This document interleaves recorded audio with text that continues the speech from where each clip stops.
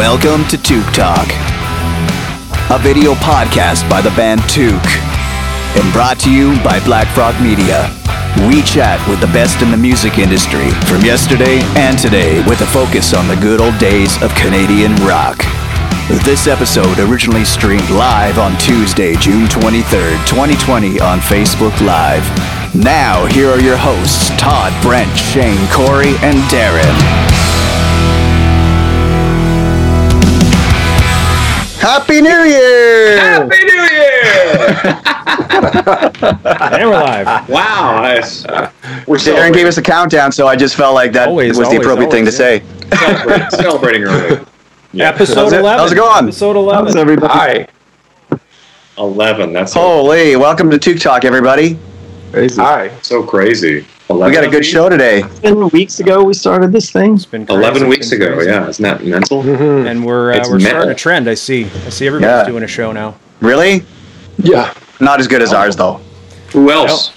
Not as Canadian, not as good. Canadian. And, I mean, That's true, yeah. It's if you can find better Canadian content, you're watching CBC. exactly. You can write that down. Shit's Creek. That's my wife's favorite show. It's just That's my- yeah. Have you Trailer watched Park Boys. I do love that show. Where I long to be. I'm fully Every stop I make new friends. Can't stay for long, keep moving on. I'm home back again. Isn't that so? The Littlest Hobo, was that not a CTV show? I'm not sure. Oh, what's was it? I don't know. I just assumed it was CBC, but you could be right. That's such a generational. That's the Beachcombers. Oh, yeah.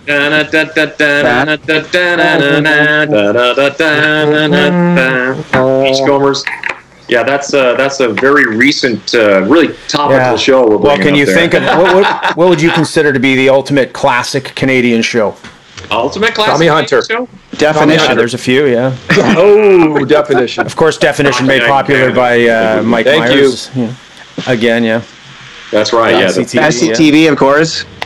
Tommy Hunter's definitely up there. Wayne and Tommy Schuster. Hunter for sure, though. yeah. Yeah. Oh, good one. Wayne Oh, and yeah. Yeah. There How about you Smith go. and Smith? Smith and Yep. Smith. Wasn't Bizarre. Bizarre. Bizarre is great. John Viner. Who was That's the Canadian? name for Dave Osborne. Came from. Yeah. John Viner was not Canadian. And what was the the handy guy there? The if you can't be handsome, be handy. Red Well, that Green. was, There you the go. Red yeah. Green Red Green Show. Ed Green, yeah. And wasn't he think part of so, Smith yeah. Smith and Smith? He was He was the that was his male alternate character. Yeah.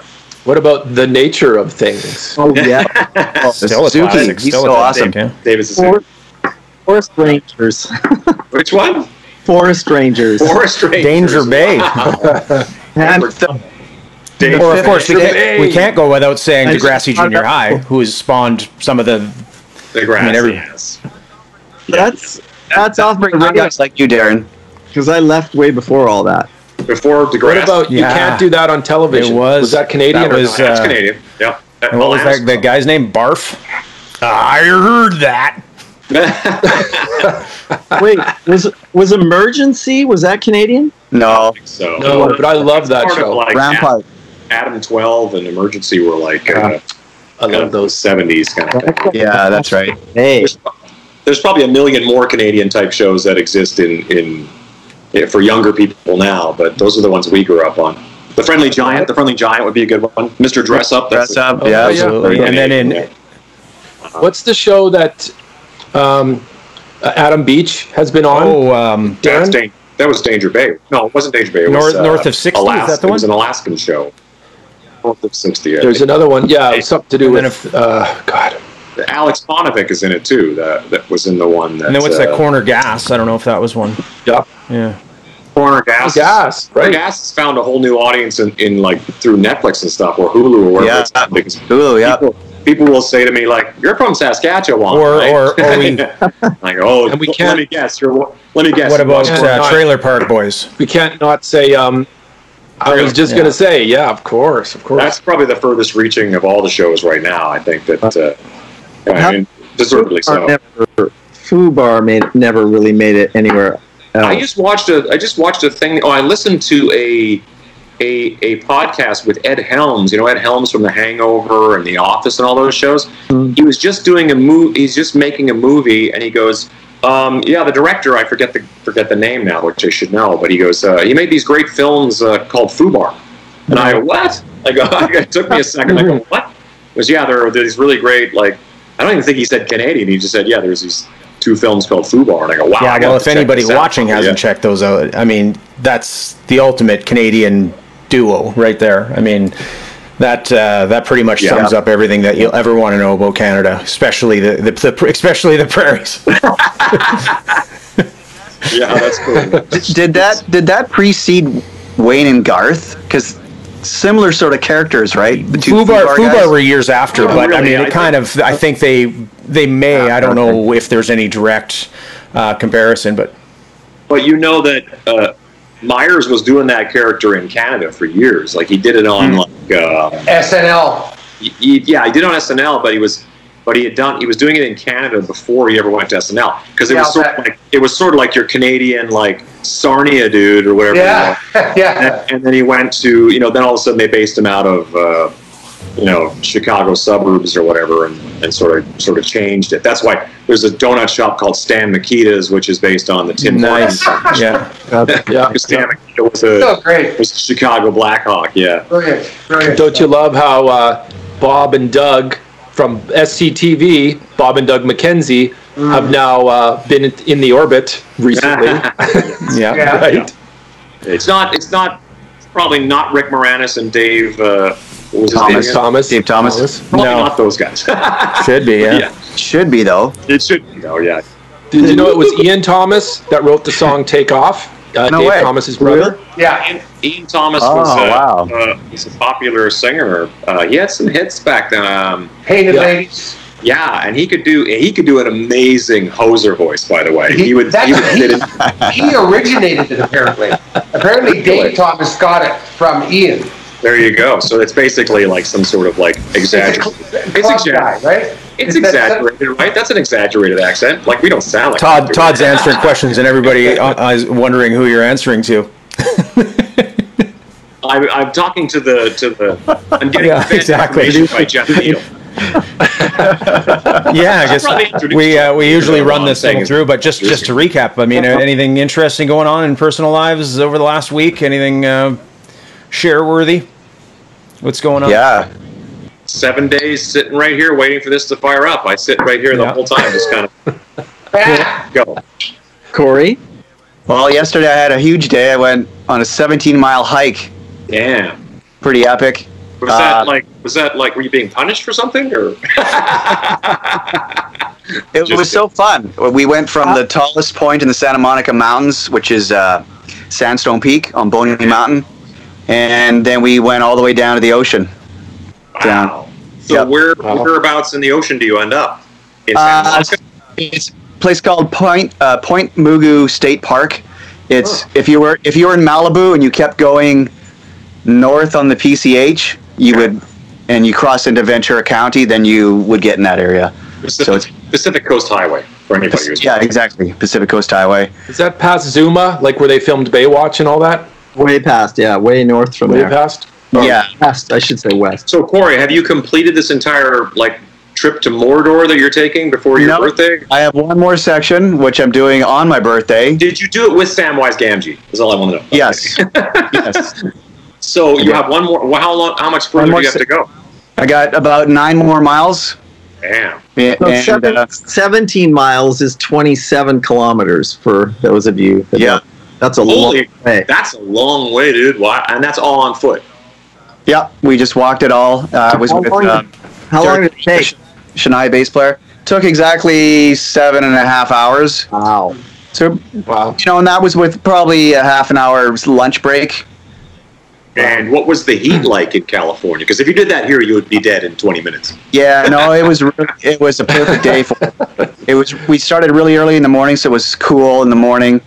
And then the closer we got to the ocean, the cooler it got, and the more of an offshore the sea breeze was coming in. And you did it with Derek Frank, who plays bass for Shania, and Gwen Stefani, and who actually played for Took one night, just filled in at The Lucky Strike. Lucky Strike, yeah. We did one show, just a random show, and Derek got up and played bass.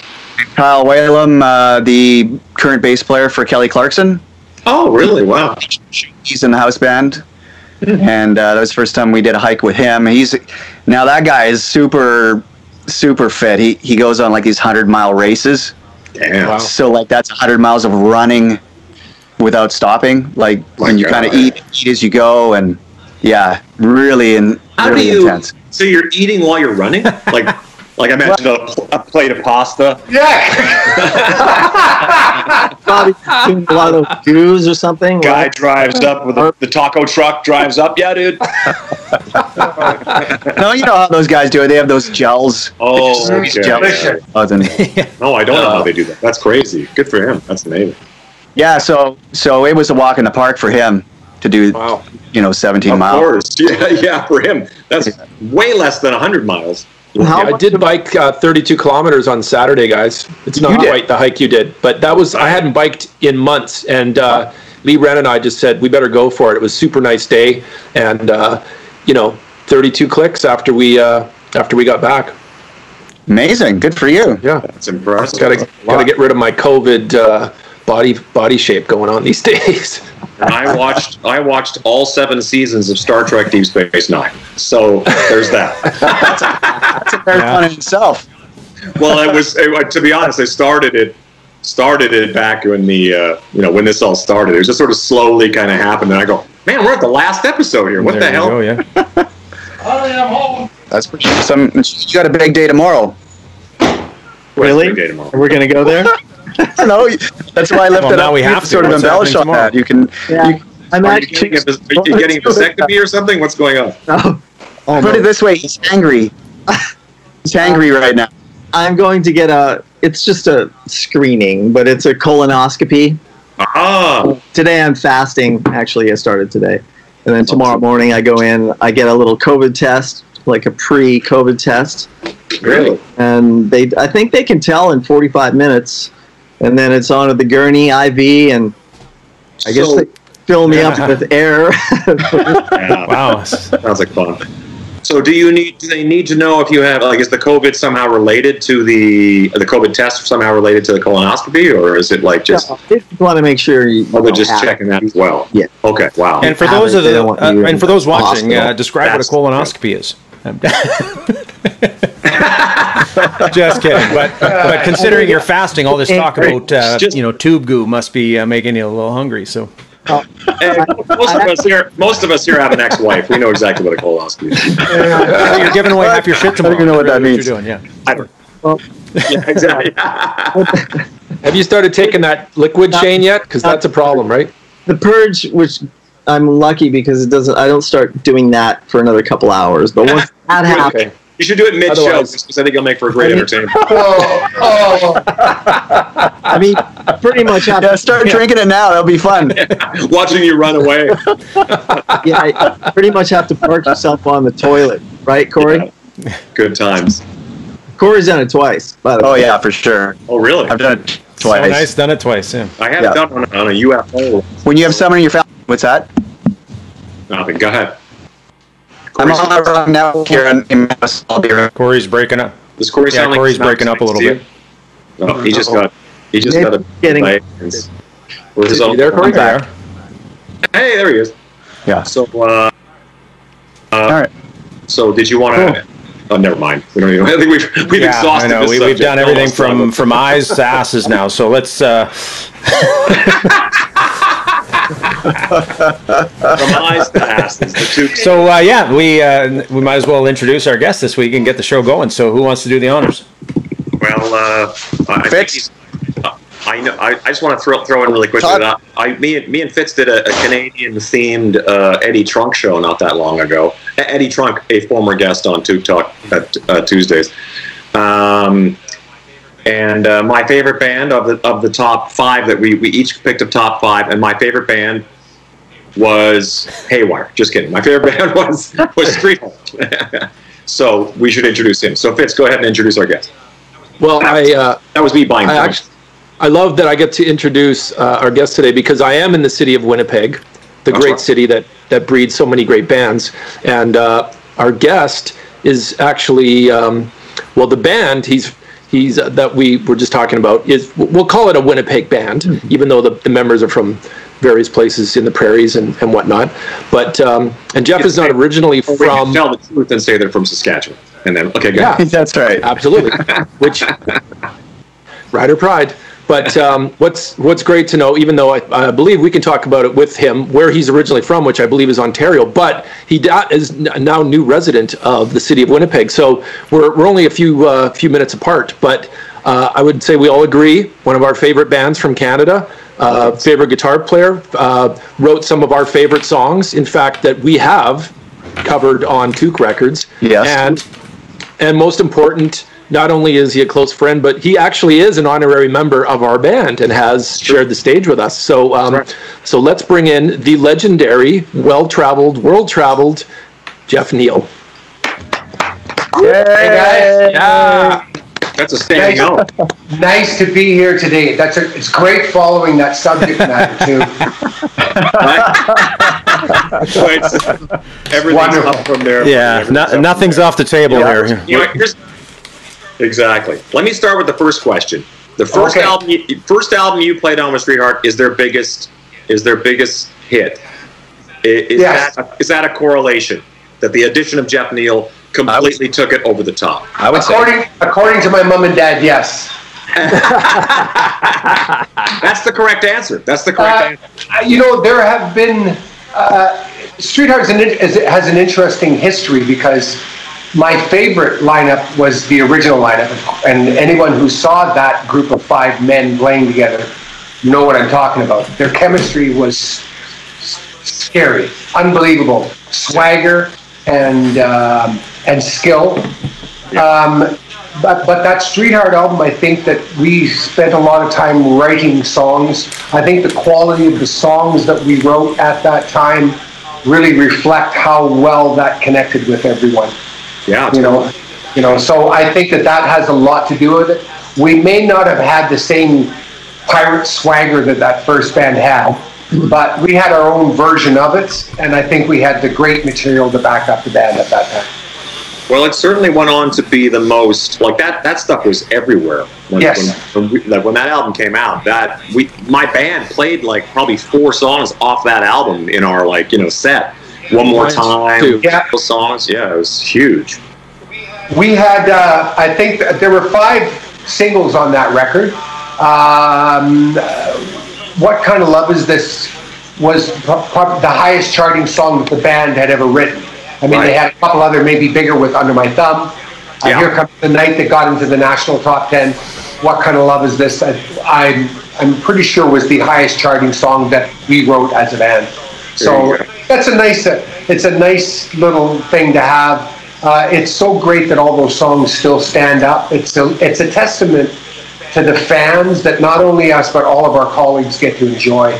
They're lifers, you know. They're absolutely. We never knew that at the time. I mean, when the band broke up in 1984, I used to say to Kenny, Kenny, it's okay. We never had a plan for 2015 or 2016, right? When we broke up 30 years ago, but the fans have kept us alive, and those songs in particular, yes. Absolutely. Amazing. Well, it's funny to think about that, because so you were there for how many years when you joined? I joined the band in early 1981 and was with the band until 1984.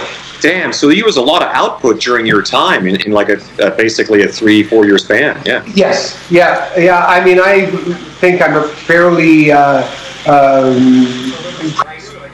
prolific writer. Like, I always have ideas. I've always got stuff going on. I still do. Daryl and Spider the same way. We've always been writing songs, ideas, and genesis of songs.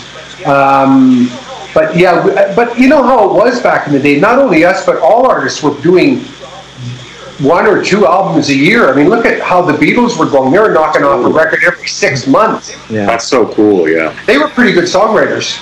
Not bad. They did okay. Whatever happened to those guys? Yeah. Nobody's touched the Beatles for 50 years. Exactly. Next question. one of my first concerts actually was seeing you guys at the Civic Center in Moose Jaw. Yeah. Is that the shirt? This is the shirt from that, but you know what? So this is the Dancing with Danger. Can you guys see that? It was the official, but this isn't my shirt. This isn't my shirt, and it's actually Jody's shirt. Wow. Although I had one, but I don't know where it went. She kept everything, right? I mean, that Loverboy headband we had on a past episode, that was hers. All you got to do is walk 18 kilometers a day, and you can fit into your wife's clothes, everybody. Exactly. Yeah, the good old days. I remember those days, going through your girlfriend's closet going, can I wear this tonight for the kid? Yeah. Oh, look at it. It looks better on me than you. Yeah. So I remember standing first in line outside the Civic Center waiting to get in because it was general seating. And, of course, I wanted to be right up at the front of the stage in the spit zone. And ran in, and the Queen City Kids opened for you guys that day. Oh, wow. That's correct. And I had my disc. Remember those Kodak disc cameras? Mm-hmm. Yeah. I had that with me, and I took pictures, and I searched high and low to find those pictures so that I could show everybody on the show today. But Jeff, you're there with your do you remember having a red and white striped shirt? Yes, I do. Yeah. That was his girlfriend's shirt. He took that. Yeah. No, And two things that was mine. Yeah, exactly. You had a bandana around your leg or something. With, Yeah. Which Probably was style at the time. Yeah, it was the time. Yeah. Yes. Yeah, it was a great show. It was great fun. Well, I remember that room that had with that funny ceiling. I can remember playing that room. I remember the acoustics were challenging. Yeah, for sure. But they were great days. They were really great days. Wonderful days. Yeah, that Civic Center's gone. They tore that down, and they have a new arena downtown. Okay, of course. Yeah. Wow, I didn't know. Jeff, was that where Live After Dark was recorded, that tour, or was that previous? The shows that we did for Live After Dark we did them exclusively for recording. I think we did 5 days at the Norlander. 5 in Winnipeg, yeah. Absolutely fun-filled, liquor-drenched evenings, et cetera, at the Norlander. Then we did a couple of nights at the convention in Edmonton. I think we did 2 nights there, and then we did 1 night at the Regina Agrodome. Mm-hmm. Oh yeah, we did 1 night there. So we did a total of 8 shows that we recorded and traveled with the mobile. We pulled the Studer 24 track out of Century 21, and John Hildebrand came and recorded the whole thing in their little sort of setup mobile. We didn't use. I think we used only 1 or 2 tracks from Regina just because we preferred the sound of the drier rooms, the clubs, for mixing. Ultimately, in the end, that gave us the most impact in the sound. But we didn't record in Moose Jaw, but those Regina, Edmonton, and Winnipeg were the cities that we recorded specifically for that album. That's great. That's a very... The inside pullout of the double album, I remember, of course, I loved my Kiss records growing up because they had epic photos in the middle. But the photo I'm talking about of you guys sort of all on top of each other on that live record. Like me leaning back over Kenny? Yeah. That's on the back cover. Yeah. On the back cover. There it is. Yes. Such a good good memory for me. Like that was a very I probably still like the live version of some of those songs, like Just For You and all that. Yeah. Like just fantastic. Yeah, they're great. Go ahead, Todd. Sorry. No, the Under My Thumb version on that thing is quintessential. With the long extended down thing in the middle and all that is so. Oh yeah. Yeah. And that was all live, man. There was no edits. It was just like the real organic sound of the live show.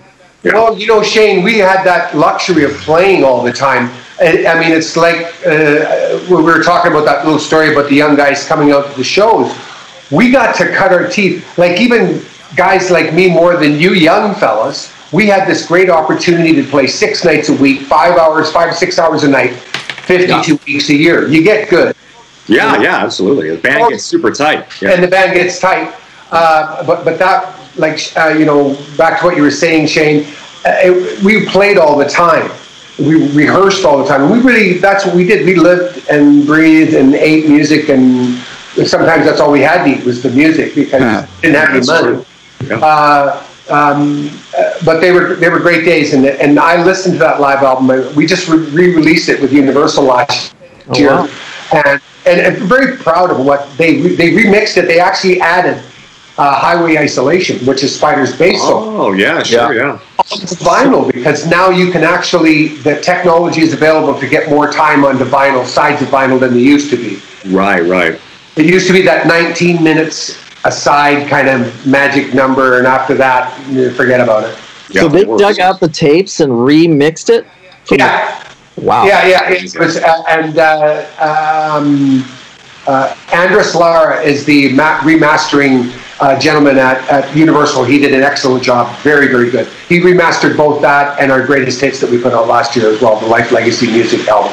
Yeah, I think so great too. And I do know, Jeff, because I'm very close with you, but a lot of that catalog that's been brought to the forefront recently has a lot to do with you working with the labels and whatnot and getting everything, sort of relevant, right? Yes, because stuff was released on vinyl and it might have been released some on CD, but putting it on Spotify and then re-releasing stuff because a lot of those bands that we liked, it's sometimes you can't find their stuff on Spotify, like some of the older bands and all that. Right. And you've done like an amazing job of sort of spearheading all you're the Street Heart, what are you, the catalog? Yeah, I'm a curator, whatever that curator, is. Yeah. I think that I've learned to appreciate the value of understanding the business. And I think that it's very important that you have a very strong and aggressive business person to protect your artist. The artist is like, hey, come on in. Sure, what do you want? Take whatever you want. Yeah. You have to learn how to get to a guy that goes, who are you? What do you want? Like a bouncer. But I'm not quite. But you know what I'm saying. You have to protect the artist. And one of the things that I have learned is that if you have a good sort of sane relationship with the record company, Universal Music Canada has been so good to work with. In particular, Warren Stewart. He's been very helpful, very open. We've found ways. He's treated us with a lot of respect, and we're not a big fish. I mean, we're not Sting. We're not the Rolling Stones as far as numbers, but he treats us like we're one of the biggest bands on their catalog, and so you get inspired to do the work. So speaking of the work, I saw the other day that actually Spider had mentioned that having you back in Winnipeg, there was talk of new material coming up, and I read that too. Yeah. Is that something that we have to look forward? Yes. Yes, it is, Darren. We've been writing for the past month. I have a very spacious studio, so we've been able to sit 20 feet apart. And we've been sharing ideas. We've written 24 songs this month. Yeah. You guys are playing live in a room, or just? No. We're writing sessions. We have Daryl's got a little keyboard set up in the corner with acoustic guitar, playing acoustic guitar. I'm basically sitting we're like the position where Corey is right now in front of the screens, running the show. And we got a couple of room mics set up. Spider's got his bass, and we just share ideas. Okay, we sit down and go, okay, who's got something? Daryl goes, okay, I've got this thing. Okay, start playing it. And we basically have just been playing. We've been writing arrangements and, basically framing houses, Okay, this looks good. And once we get a concept of structure, we leave it. We'll come back to everything. Obviously, we have to clean up things like lyric, counter melodies, secondary melodies in the song, arrangement. But we have some very, very good songs. Daryl, very exciting. Do you have a plan? Do you have a plan, to where you're going to go with this, or is the next step put a record together, or go in a proper studio, or you just do it yourself, or what do you think? We've tossed around a number of ways that we can do it. We certainly have a lot of experience, collectively now in recording. I've had a lot of producer experiences. I think that we could probably. I think we know ourselves as well as anybody. Having said that, if somebody got interested that would bring cachet and knowledge to the record, we do that. I'm very realistic to know that it's very difficult for a classic rock band to put out new material that really gets attention. I think it's good to do it. I think people will be interested, and I think our fans, as much as any fans of any band out there, will want to hear and give our new music a chance. And judging by what we're writing, of course, it wouldn't be fair to discuss Streetheart without bringing up, of course, the legendary Kenny Shields, who, of course, if anybody doesn't know, passed away a few years ago. What is the process like writing new material without Kenny? Is that... Well, it's different now. When we used to, before the band broke up, essentially Spider and Daryl and I would get together in a room and we would toss around ideas. Here's the setup. Daryl played keyboards and bass with his left hand. Spider would play drums. Oh wow! And I'd play guitar. And Daryl and I would kind of sort of sing. And we'd flesh out songs, the three of us, because Kenny was a vocalist. Right.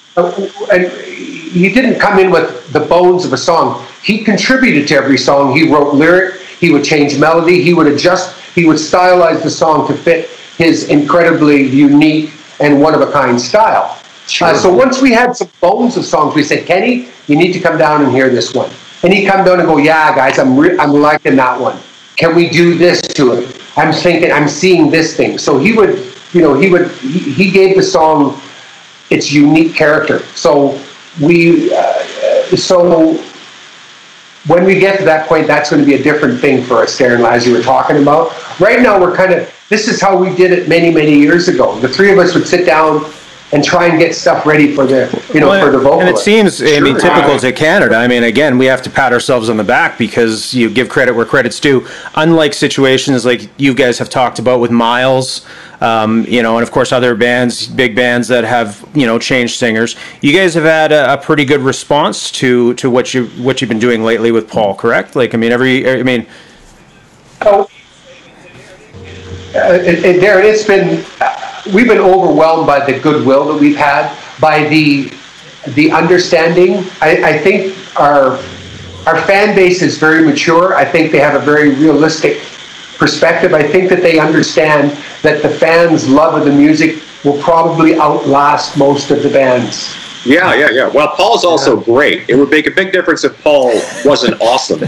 Paul's amazing. He's a brilliant singer. I talk to the guys and I go, if Paul wasn't here, I don't know what we would do, because we didn't want to. You can't find somebody to replace Kenny. You can't replace a voice like that. No. We needed to find a singer who could sing a very difficult catalog of songs. Not only that, he had to stand in front of us and play. Yeah. There's not many guys that I know that could do that. The one or two guys I know are already in band. So it's funny that you're bringing this up, because the other day I was watching on Netflix a new documentary. So if anybody out there, by the way, wants to check it out, it's a Queen documentary featuring their discovery of Adam Lambert. And I remember them talking about almost the same thing. They said, we weren't sure it was going to happen. It had to be the right person. It had to be somebody that could do everything. And it wasn't just going to be, let's pick somebody and go. So it was kind of almost an accident that they ran into. Is that how the situation kind of played out with you guys, or were you actively looking for somebody? No, in 2017, stopped playing. We didn't do anything for months. It was just kind of, everybody was so gutted.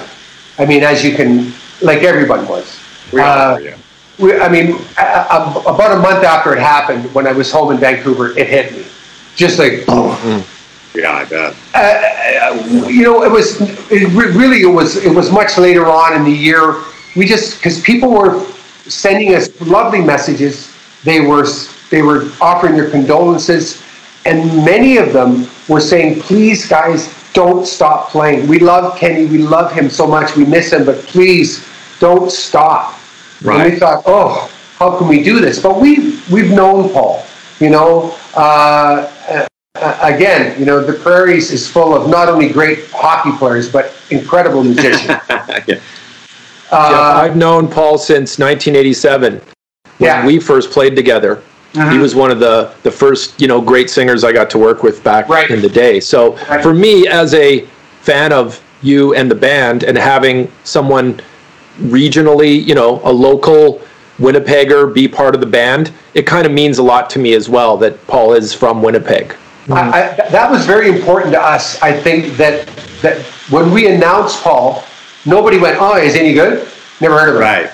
90% of people went, "Wow, perfect choice. That's your guy." I mean, I even had people sending me these messages going, "Dude, why?" Before we made any kind of announcement, going, "You should use Paul McNair. He was he's your guy." Like, we're not talking about that. We have this very difficult catalog of songs to sing, and the bar was set so high by Kenny. I mean, not only he could sing in that range, but his delivery.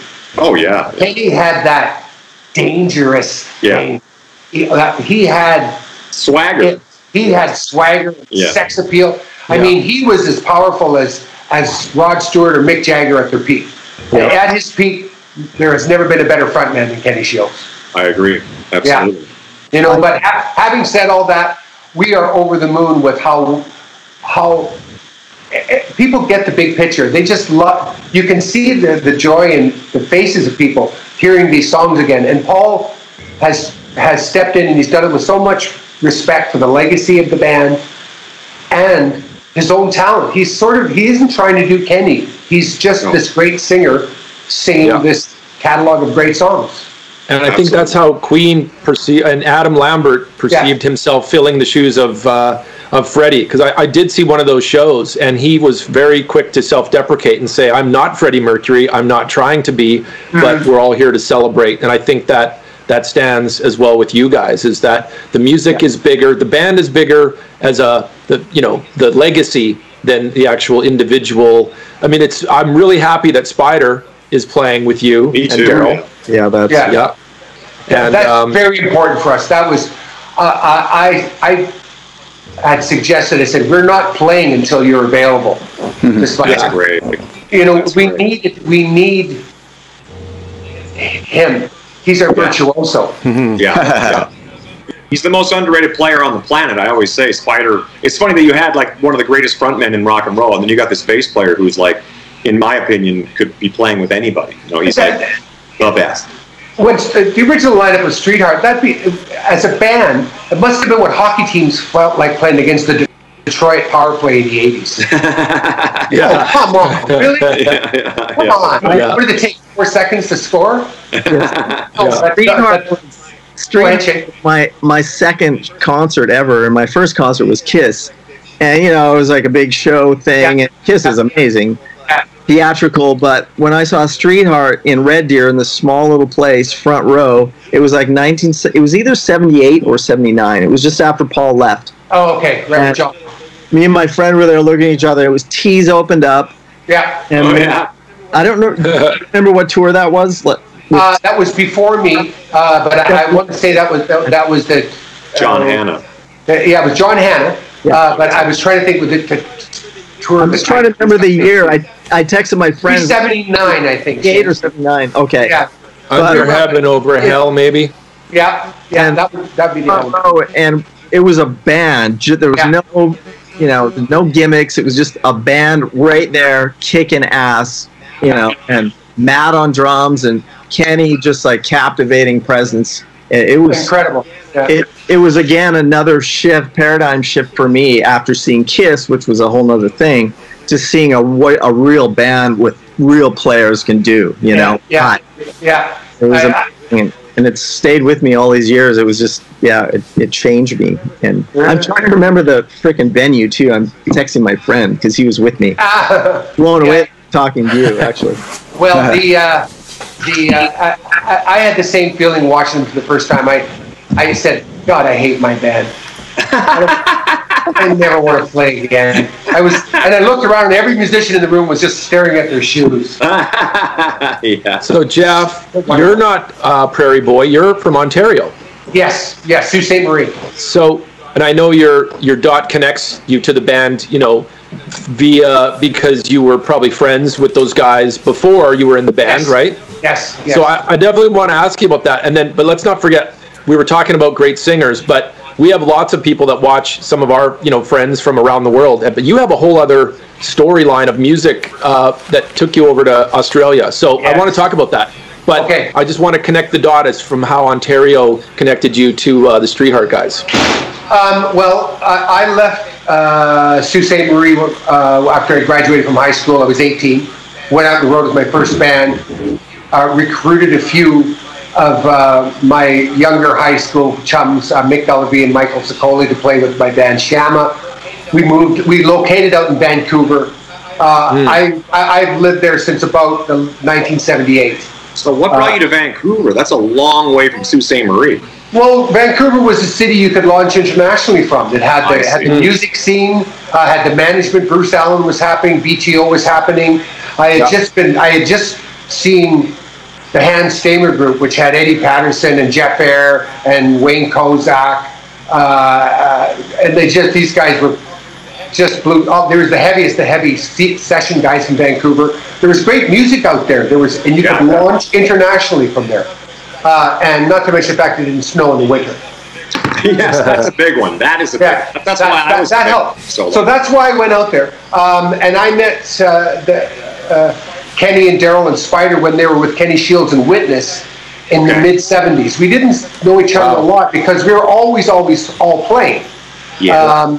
But Brett, you were alluding to Jimmy Barnes. That I hooked up with him in 1986. Okay, so pretty quickly after, a couple years after you left Streetheart. Streetheart, yeah. Basically, after Streetheart broke up, I went back to Vancouver. Was doing basically just doing session work. There was a good session scene there. I was a rock guitar player who could play in tune, so I got a lot of calls. That's important. And left-handed. I couldn't read. My reading was terrible, but I could do cool stuff, and they liked it. Yeah, of course, yeah. I remember in February of 1986, I got a call from Bruce Allen because I had heard this Jimmy Barnes guy on the radio, and I just went, "Hey, this guy's sort of like Bob Seger on steroids." Yeah, kind of, yeah. That raspy voice, but a slightly another half an octave higher. Yeah, absolutely. And then I heard that there was Bruce had put a band together for him, but I didn't get asked, and I'm kind of like, well, I didn't get asked to play this band. A couple months later, Bruce called me up to replace Dave Amato, who, I don't know if you know Dave. I know Dave, yeah. He's still with REO Speedwagon. He plays with REO now, yeah. And you guys play together, Todd, too. Yeah, we play together, yeah. It's good. And he was playing with Jimmy, and he was going off to do a tour with Cher. Oh, I see. So I got the call from Bruce to go down. Jeff, Bruce out. Yeah, I know. And he's a lovely fellow. And he said, "Listen, it's too late. We can't get you work visa. You're going to sneak across the border." Okay, what's that? So I drove with my then wife. We drove from Vancouver down to Seattle on the premise of going for a little weekend. I had my guitar in tow with me, Frank, as you see in every picture. And then I got on the plane in Seattle, flew to Kansas City. Saw them play one show. We went to St. Louis the next day.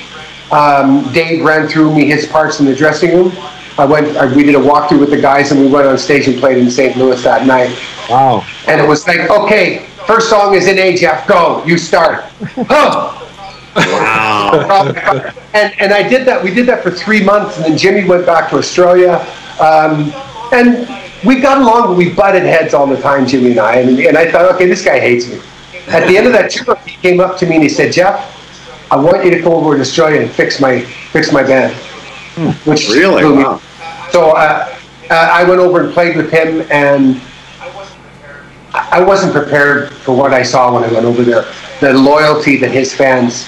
Oh yeah.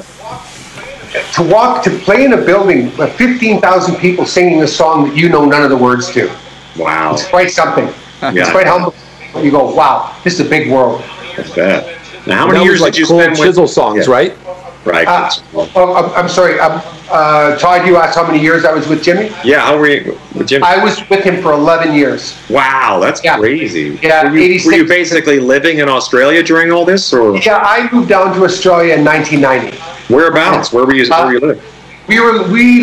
I lived in the same little town that Jimmy lived in. It was a little town called Bowral, Bowral, about 100 kilometers south of Sydney. Really? That's so crazy. What an experience. That's amazing. It's wonderful. And, we lived in the same little town, so we were always working and writing together. Jimmy had a world-class studio in the basement of his house. Why not?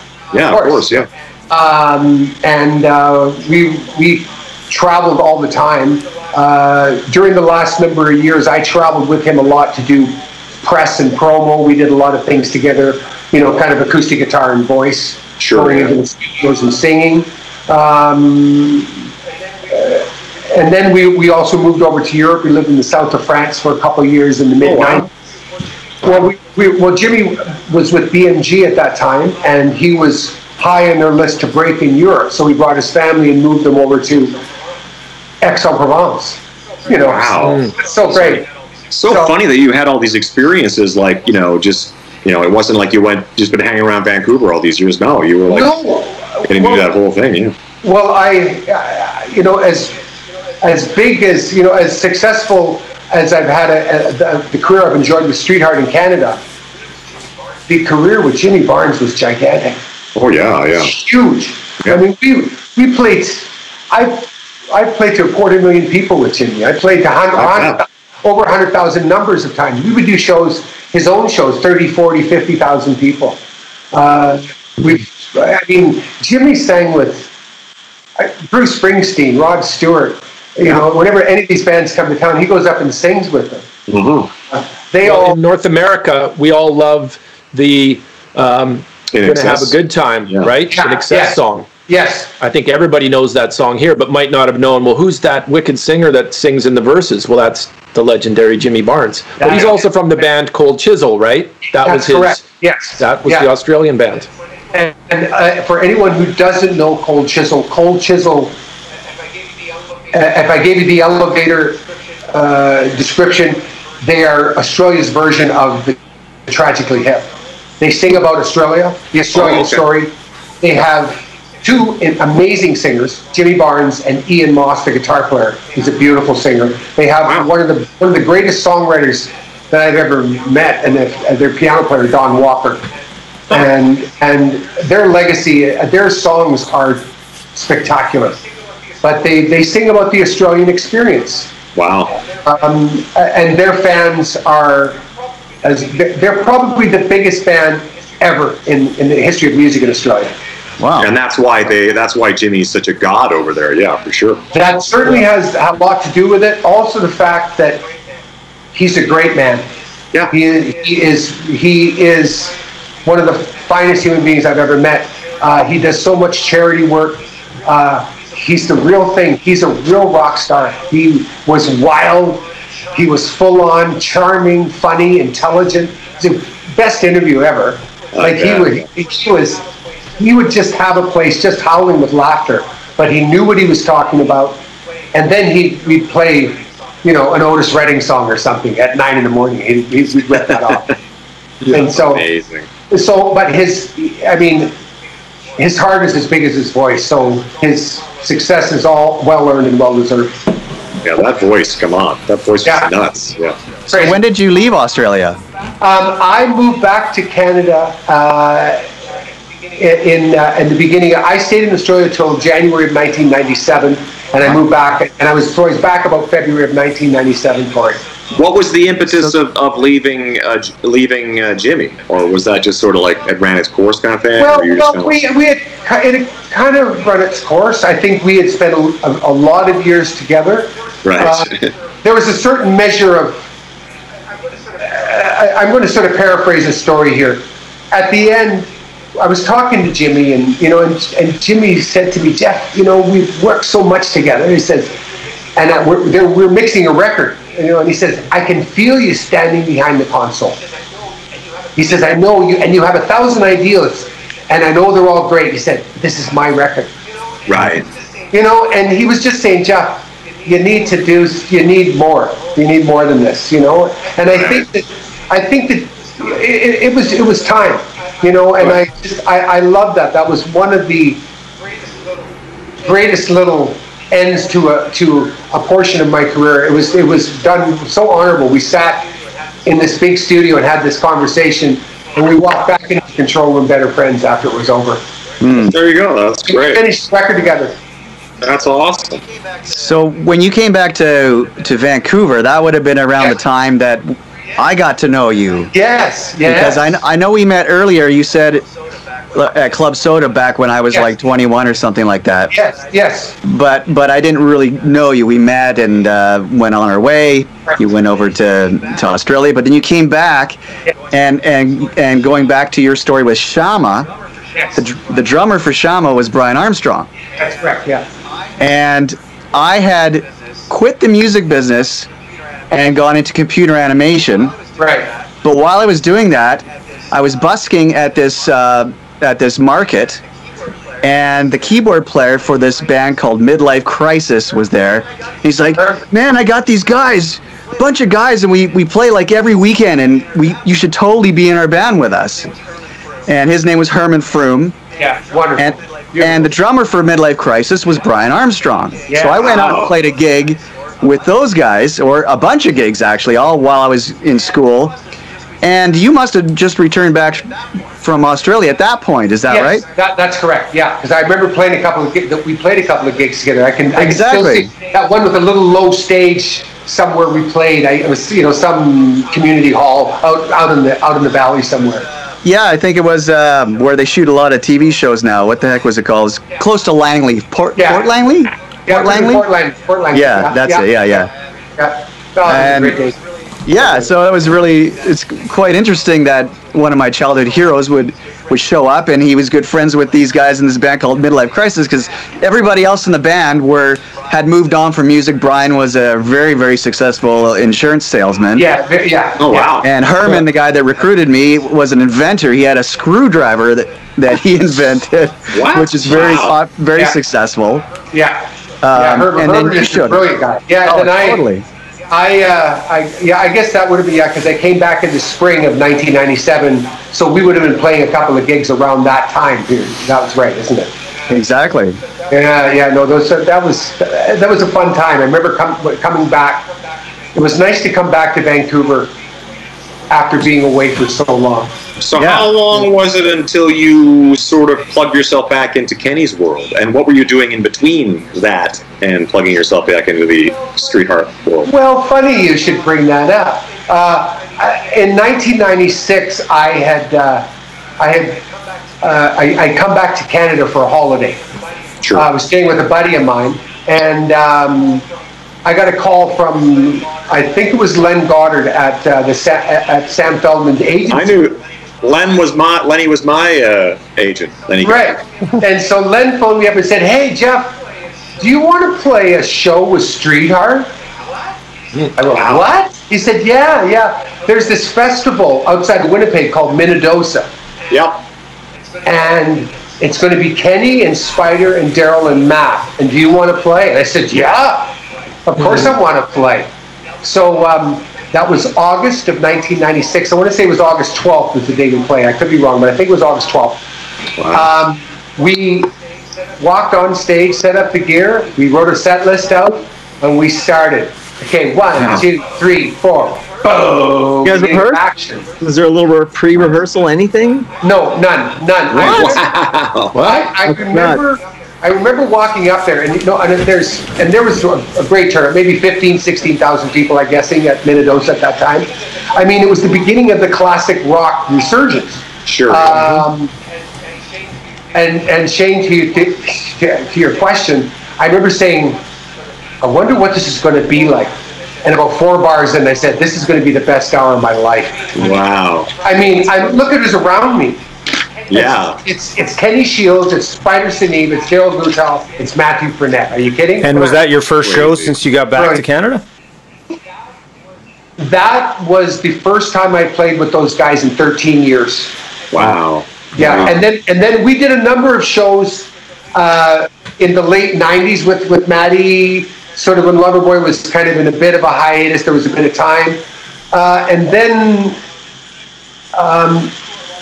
I didn't do I didn't get back to working with Kenny again until the fall of 2003. And that's when I came back and started working with him full time. You know, we talked about playing together, and I said, you know, maybe we should record you. You need to make a record. We need to up this franchise a little bit here. You know, you deserve something better than. We need to make this the best that we can make it. And so we had a great run for the. You know, Kenny I think he had a nice renaissance and resurgence in his career at the end, and he got some of the things that he probably didn't get when he was younger that he deserved, you know, in many ways. You know, I think Kenny was a great talent and probably didn't get as much as he deserved for as good as he was. As great as he was. And he worked hard, too. I mean, he worked all the time. Yeah. Oh, yeah. So a couple of questions coming in online, and of course the one that I have to ask, and of course it's been on my mind now for the last couple of minutes. What made Herman's Screwdriver that much different? I'm just kidding. Actually, I'll explain it to you because it was amazing. It was like a multi-tipped screwdriver that everything was in the handle. You'd pull it out, and it was all really like it seemed like it was on a hydraulics. It'd pull out. It was really sexy.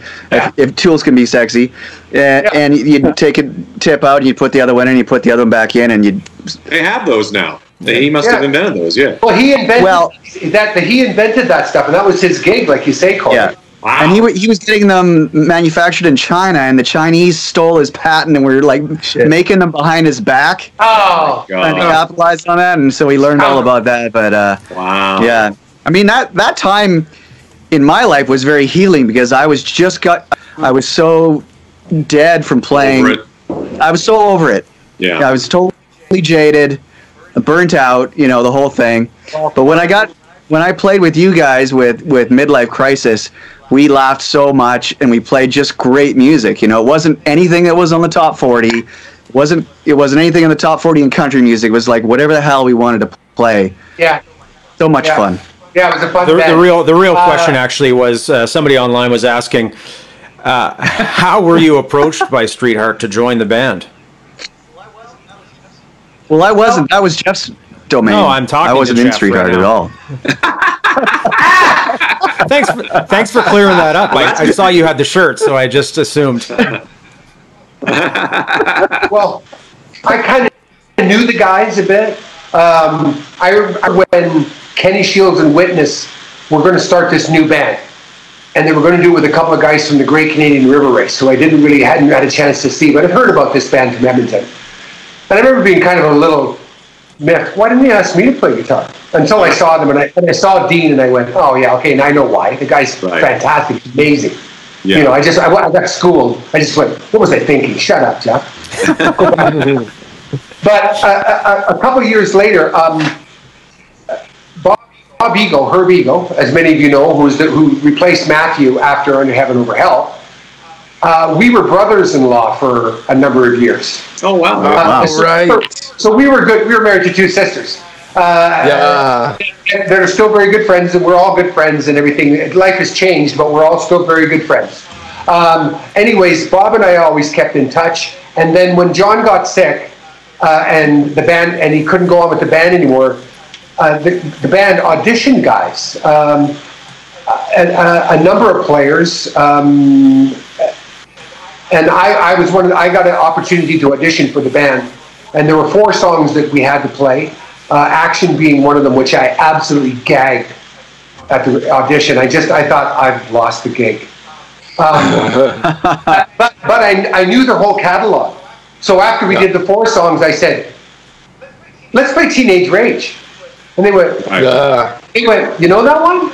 Yeah, I know. Yeah, we played it. We played that, and I said, "How about this one? You know, let's play Whose Turn Is It Tonight?" Right? You know, let's play Star.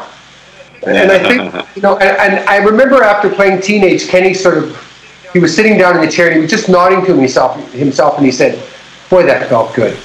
And I said, I'm in. They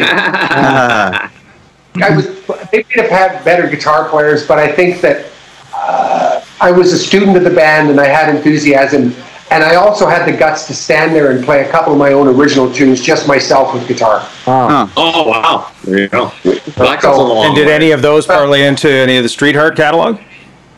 I can't remember. I don't think so. I think inevitably, eventually we just started writing together. I think that I did, we pooled, like, What Kind of Love Is This was an idea that I had in my pocket when I came to the band. Basically the chorus and the intro riff.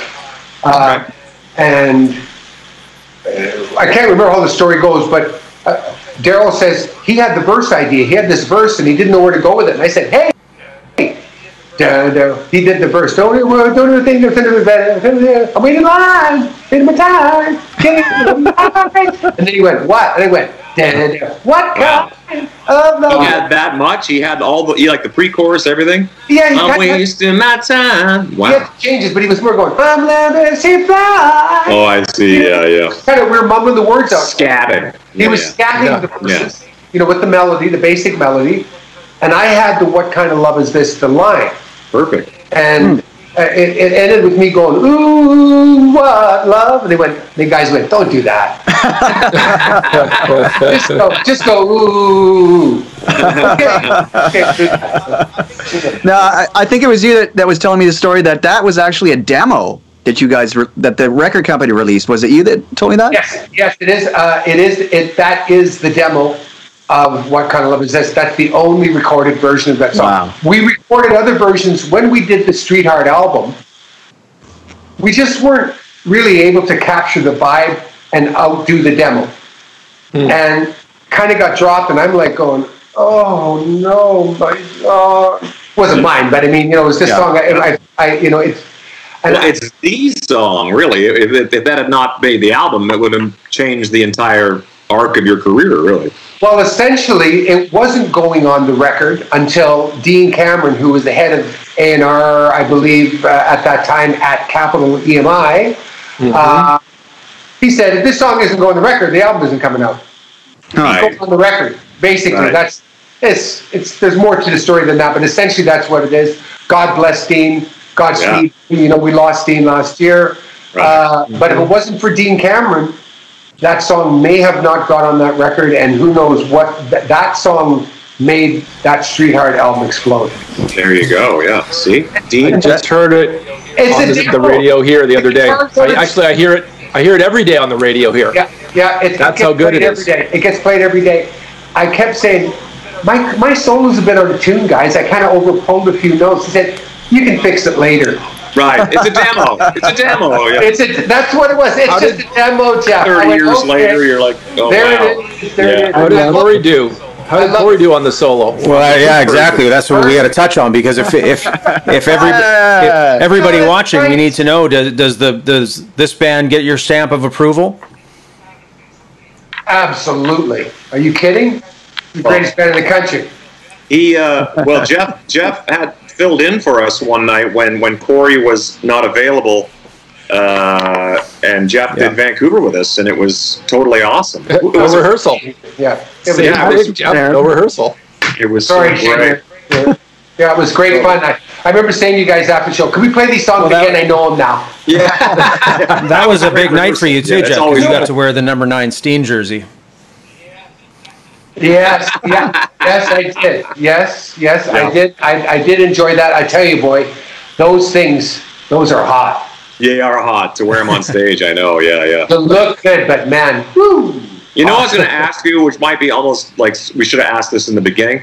I'm always curious as a guitar player, what kind of challenge is it when you are playing a guitar completely backwards to 90% of the rest of the planet? When you pick up the guitars and you're left-handed, was there a lot of challenges at that time as far as like left-handed guitars and that kind of stuff? Or how does it even, like, I always think, like, what kind of, is there anything that really kind of like makes it challenging being a left-handed guitar player versus, I suppose, the more regular right-handed? Yeah, the traditional way. The biggest challenge was finding gear.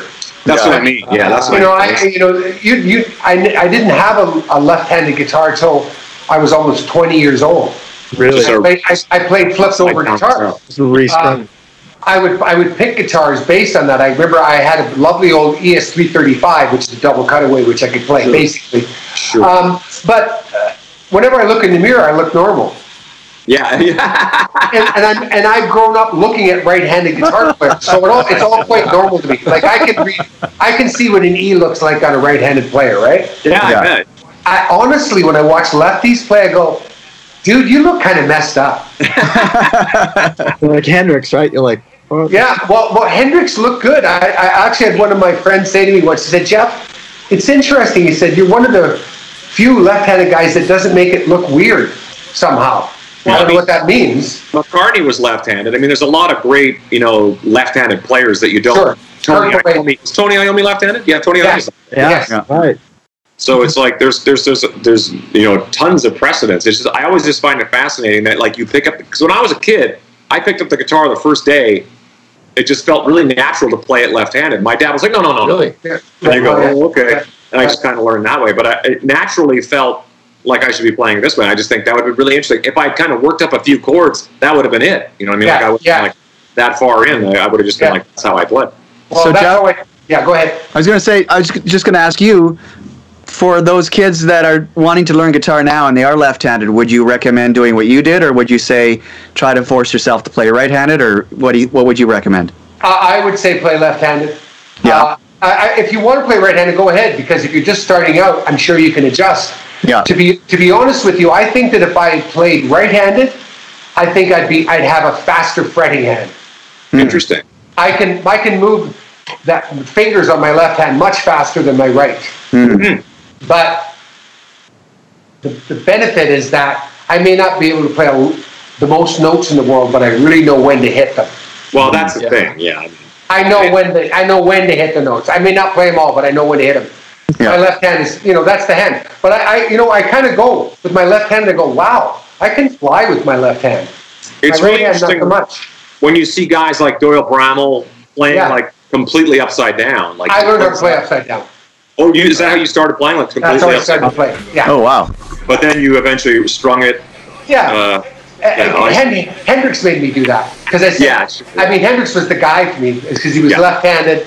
He was the best guitar player in the world, in my opinion. He was the coolest looking guitar player of all time. Mm-hmm. Totally, yeah. And he played a right-handed guitar, but he strung it traditionally. Upside down, yeah. And it makes a lot of sense for chord shapes and stuff. I've seen lefties that play upside down. Yeah, and it's interesting. I think Seal plays upside down. Seal plays upside down. Quite a few guys do that. It's very interesting, but yeah. And Doyle Bramall plays like that, doesn't he? Doyle plays like that. Yeah, like you're watching him and you're going, "What am I looking at?" Like it doesn't even make sense. Yeah. I did. Go ahead. Hendrix with the V. Sorry, like the upside down V. It was like it just looked cool, even though it was upside. Yeah. Well, the other thing too is you see plenty of left-handed drummers as well. So not plenty, but you do see them, and it's interesting to see guys who got it turned the other way. Yeah. So it's very natural. Well, same with hockey. Hockey's right and left. Yeah. Well, it seems to be hockey's almost 50-50. I mean, it seems it's. I guess it's. I mean, I can't strum a guitar. I can hold it right-handed, but I have a hard time actually hitting the strings with my right hand. It's like. Right. It's like the first week you played guitar. It's like starting from scratch. Yeah, exactly. Yeah. Plus, these fingers are not built for fretting at this point. After 100 years of fretting with this hand, it would just be like murder on this hand to try. Oh yeah, but the speed of my left hand, what I was alluding to earlier, I can rotate my left hand fingers much faster than my right. I mean, so who knows? I would have been a more tasteless guitar player. I don't know. Yeah, exactly. I think you kind of did the right thing. You play the right notes. That's the important thing. Well, thanks for that. I don't play many, but I try and play the right ones. I like your notes. Thank you. Well, I will say that one of the things that Streetheart taught me was having to play songs from two very good guitar players. And Paul Dean, he's had such a big influence on my career because I played his songs. But also, I believe he's a guitarist who has played very few extra notes that aren't necessary. Yeah, I agree. His solos are all melodic. You can sing them all. There's no junk. There's no fat. Yeah. You know, it's lean, mean kind of guitar playing. You know, every little ka-chuck he does matters. Totally. That's the thing. His swagger and his feel and all of it. So. Yeah. Feels so everything he plays. You know. I can see it in your face. And the thumb playing. And the thumb. Yeah. His thumb's always over the playing notes everywhere. Yeah. Yeah, no, I use my thumb a lot, Corey, because with the way you have to play certain songs, you need your thumb. Yeah. You need to play it. I mean, I learned it out of necessity. But that's a Hendrix thing too, isn't it? That's a Hendrix thing too. You know, he was a big thumb guy. Yeah. Those looks on Shane's face weren't anything about guitar playing. He's actually sitting on his thumb right now because he's getting. I have to go sit and start drinking. It's literally like half a gallon. I think you have to take. Jeez Louise, that sounds fantastic. Right. That should be like a. You have to make home videos just so next week we can enjoy. No, don't. So it's as of next week, Corey will be a year older. Let's not forget. Yeah, that's right. A decade older. It's Corey's birthday on Friday, everybody. Can we say happy birthday, or is it not cool ahead of time? Or we're just wishing you early happy birthday? I wish you early happy birthday. Yeah, exactly. Yeah, Thanks, nothing like birthdays during quarantine. Are you still fairly quarantined, or like what? Yeah, I mean, I went on that hike yesterday with two other guys, but we kept our distance and we sort of spaced ourselves in selfies and that sort of thing. What are you going to do? What are you going to do for your birthday? Are you going to do anything of any interest? I'm finishing the Backbone Trail, the 9 miles with Jody, my wife. Oh, she's coming. Okay, good. Yeah, and we're going to go basically at sunup. So I'll probably get down to the end at 10 in the morning, 11 in the morning, and then I got the rest of the day to party. There you go. There you go. Yeah. Yeah. Party like it's 1970. What year were you born? Exactly, 1970. So Jeff, a couple of questions just coming in too, and it'll be a 3-part question here. Okay, Darren. Somebody's asking, who was your favorite guitarist growing up? And 2-part, if you didn't play guitar, would there be any other instrument of interest that you would have picked up?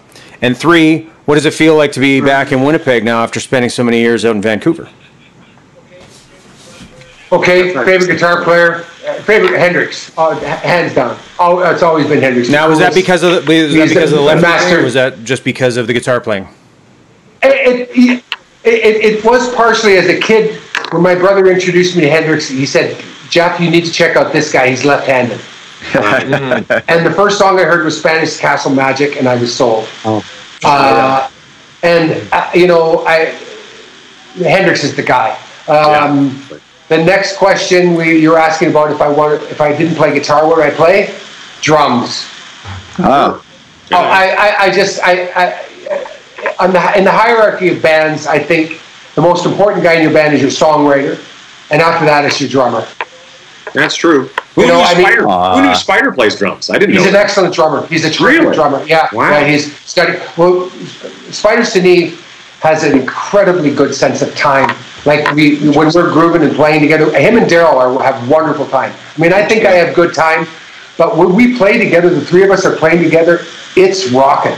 I bet. And no doubt. It's quite fierce. The last question, Darren, you were asking about what is it like to move back to Winnipeg? This is an amazing city. Historically, is an amazing rock and roll city. It's got some of the finest, best rock and roll fans in the country. I have wonderful friends in this city that I've had for 40 years. It's got a great music scene and music community. It's really alive. There's great food here. I mean, I miss Vancouver. Vancouver is a beautiful city, and I miss my friends that are there. But sure, as I said, it broke my heart to leave Vancouver, but I landed in a very good place. My gal's here. I have so many wonderful people in this city, and I have great opportunities, and I'm thrilled to be here and to be able to write every day of the week with Ken Seneve and Gerald Gutal is a real. Yeah, that's gotta be a real benefit because you guys are now all in the same city, so that's great. Yeah. So because we talk about this. We say even Paul's there, right? So basically, is the whole band pretty much? The whole band's pretty much based in Winnipeg. Yeah. We're Winnipeg band now. That's right. I've lived in this city before, so I knew exactly what I'm getting into. I mean, people go, Winnipeg, it's going to be cold, happy. I go, yeah. Why do you think the musicians are so good? practice. I mean, you know me. I love to practice. Practice is a beautiful thing. Exactly. You know, and now and songwriting is the same thing. It's a practice. We just slid right back into it. I want all the fans to know how excited we all are about writing material again. Well, I'm excited. I think we're all excited about this. Yeah. It's going to be something. I mean, we're so grateful. Paul, like you say, Paul has stepped in, and he's stepped in with so much respect and appreciation for the legacy of this band. It's great that we have a Winnipeg-based band. And like a lot of my musician friends in Vancouver said, Jeff, I'll probably see you more when you're living in Winnipeg than in Vancouver. Because, you don't go out, right? Right. Exactly. You know, you're busy. I mean, when I'm on the road in the summer, typically I get home at Sunday night, do a face plant, have a glass of wine and food and do a face plant, get up Monday's business day, Tuesday's my weekend, Wednesday start washing clothes. Yeah. And then back to work. Back to the airport on Friday morning. Yeah. So no, I'm thrilled to be back here. I'm getting settled, and I'm really excited about the future here. Well, let's hit the list for Winnipeg. The Guess Who, Neil Young. The list goes on and on. Who else? Who else is from Winnipeg? Streetheart. Well, Orphan. I guess BTO would then be also. BTO, yeah. The Pumps. Yeah. Orphan. Yeah, it's an amazing city. Chantal Kraviazik. Yeah. It's just the culture remains of music. I see the culture of rock and roll being replaced by condos in Vancouver. All you have to do, you have friends in Vancouver, you understand their plight. Back in the 80s, the punk rock kids called Vancouver No Fun City because they had a lot of rules and regulations about time restrictions and this and that. So it's always been a tough place to make it happen. Although, the Commodore Ballroom is one of the greatest in the country. Absolutely. It's tough. It's expensive as all get out to live there. It's more expensive than Los Angeles, I think. But you can't. It's only a working musician is going to have a very difficult time trying to survive in Vancouver. Yeah. I mean, Vancouver one time had this great club scene. It was the recording capital of the world. Yeah. It had three of the biggest producers with Bruce Fairbairn, Bob Rock, and Mike Fraser. That's right. Yeah. Working out of Little Mountain was Mecca. Yeah, it was. Yeah. Yeah. I mean, all the nightclub scene in Vancouver after midnight was always, there would always be star sightings. Absolutely.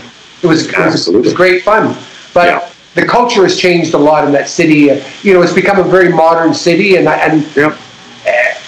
rock and roll sort of breeds itself out of subculture. That kind of gritty. Rock and roll is a bit of a dirty thing, right? It is. That's what makes it good. I know. It's a dirty secret. Yeah. This is why we love Winnipeg is dirty. That's why I love it. In the best of ways. It's a good dirty because of all the cold weather. Yeah. And you get pummeled in the winter with all the sand and the dirt that builds up. I mean, it's not Vancouver. It really messes up your car from the snow and all that kind of stuff. Yeah, it's awesome. But it does breed great music. So, and I think we can say as Took members here, we're kind of jealous that you guys all live in the same city and can be creative, social distance or whatever. Country, actually, because our drummers. Actually, three of you, Brent, Darren, and Jeff, are all in Winnipeg. Probably 10 minutes away from each other. How about that? Yeah, 10 minutes. What's for dinner, Jeff? I'll be over in 20 minutes. What's for dinner? You can talk. You can talk. No, if you need a little. Hey, wait! I'm a drummer, and you guys are a band. And well, it should be noted that Fitz did some time in Kenny's. Yeah. Yes. No, listen, he's a legend in our camp. Yeah, sure.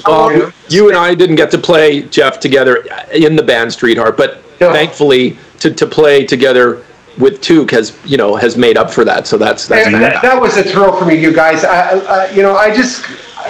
I have so much respect for all of you guys. Like, I love you guys immensely. You are some of the finest gentlemen I've ever met in this business, and well, that's awesome. This here, I go, yeah, I'm in this band. They go, you had a Toque t-shirt. I go, I'm in the band. Yeah, you are. You really are. There should be just because of you. Your name should be extended in those names. There should be an extra. Yeah. It's all good. It's all great. Listen, I just,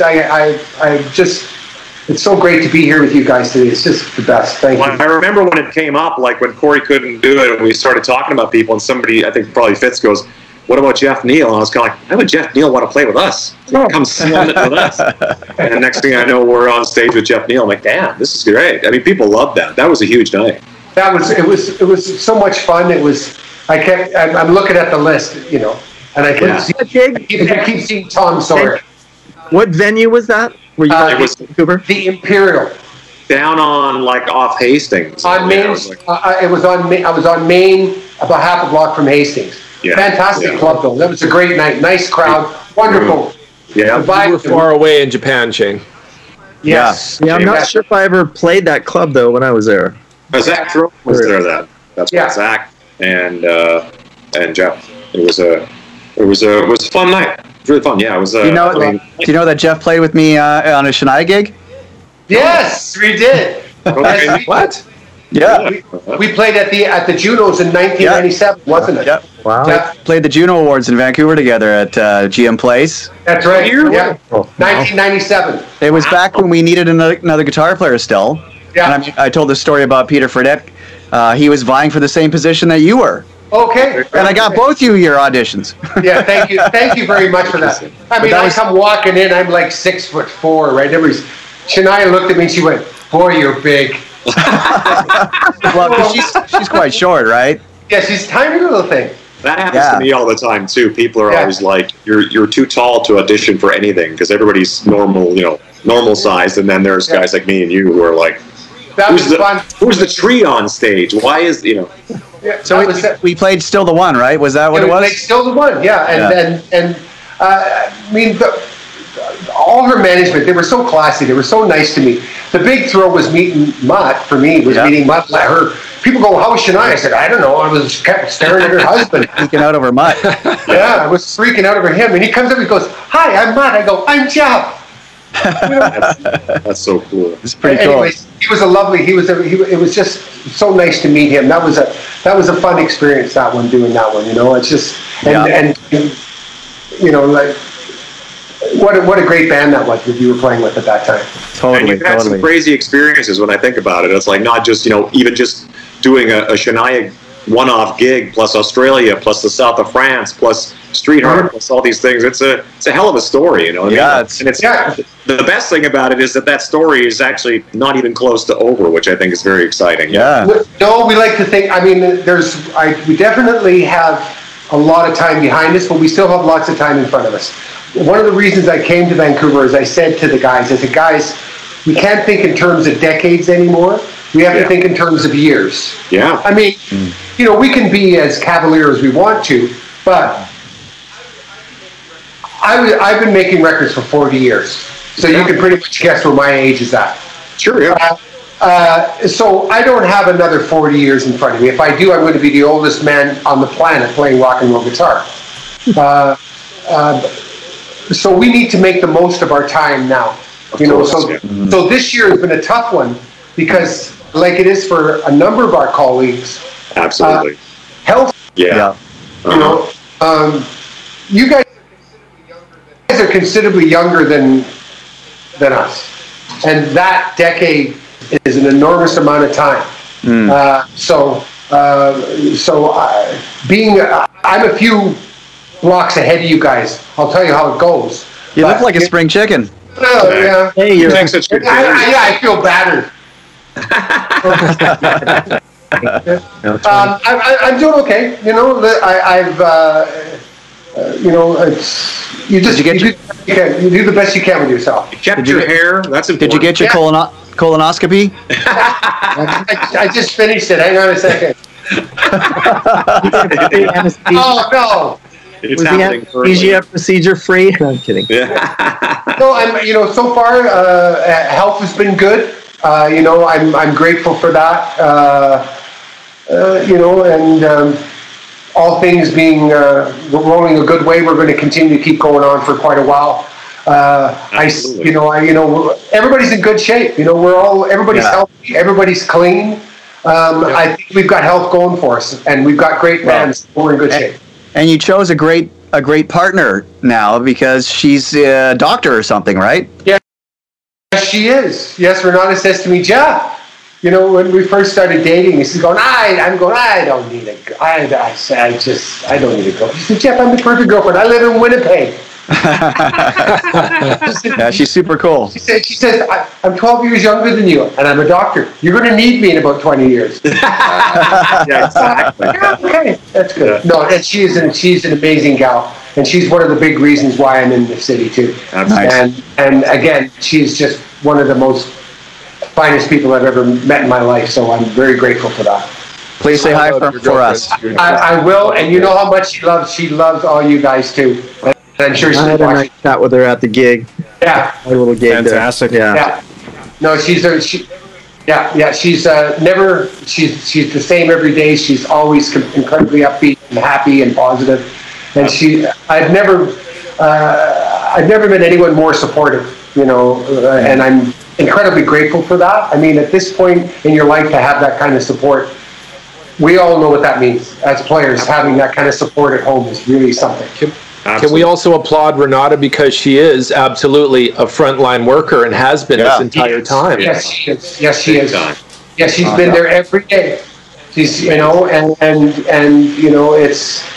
would just tell you, practice excellent hand washing, keep your distance, and just do the right thing.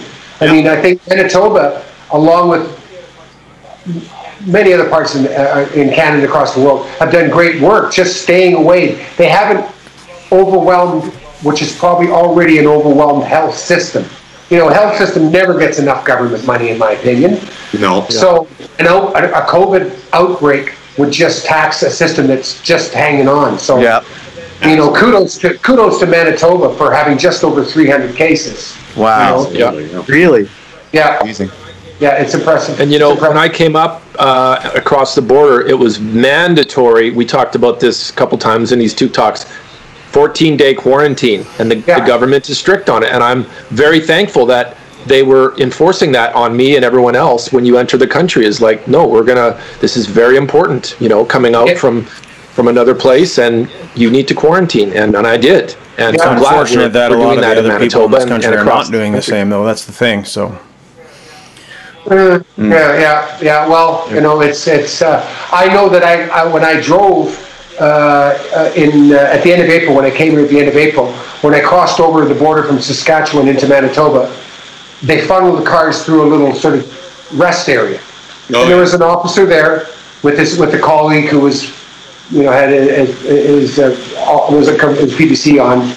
And the officer was very friendly. He said, "Welcome to Manitoba. What are you doing?" I said, "Well, I'm moving here." He said, "Okay, you have to quarantine for 14 days. They handed me a little sheet of paper with just some instructions on it. And very nice, but they were just checking. It was actually the only stop on any of the borders between BC, Alberta to Saskatchewan to Manitoba. That was the only place where I was stopped." Huh. So how long have you been in Winnipeg now? I think I came here at the end. I've been here for essentially 2 months now. Okay, great. Well, there you go. Yeah, that's awesome. I'm getting settled, getting my place together, painting. Getting the studio. The big day was when I got fired up the studio and flipped up a session and went. It's Friday. Yeah, you're back, baby. It's alive. That is fantastic. Yeah. We want to thank you, Jeff, for being on the show today, and we've got a bit of a video here, and hopefully we'll get through this. Not like Kim Mitchell's people, but when you guys all got together at the Tuke CD release party, you came up and joined the guys on stage for an acoustic rendition of Snow White, amongst other songs. So we're going to leave everybody with that today. Looking forward to seeing what Streetheart has for us in the upcoming months and years. And again, we want to thank you for being on today. Thanks, Jeff. Thank you, Jeff. Brent, Shane. Thank you. Love you guys. All the best. You too, man. Stay safe, brothers. Enough level there and everything? You good? I'm good. All good to go. Do you want to count us in? Because it's, it's your song. 1, 2, 3, 4.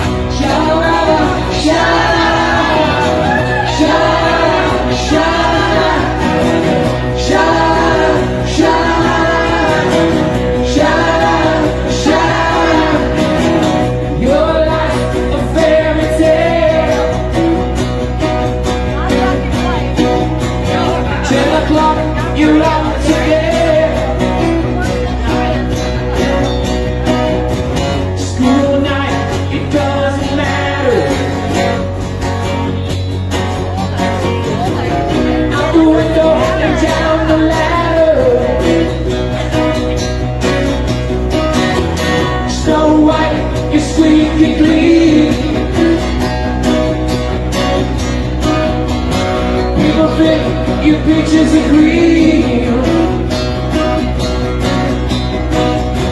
School uniform looks so charming. But underneath, you're quite alarming. See when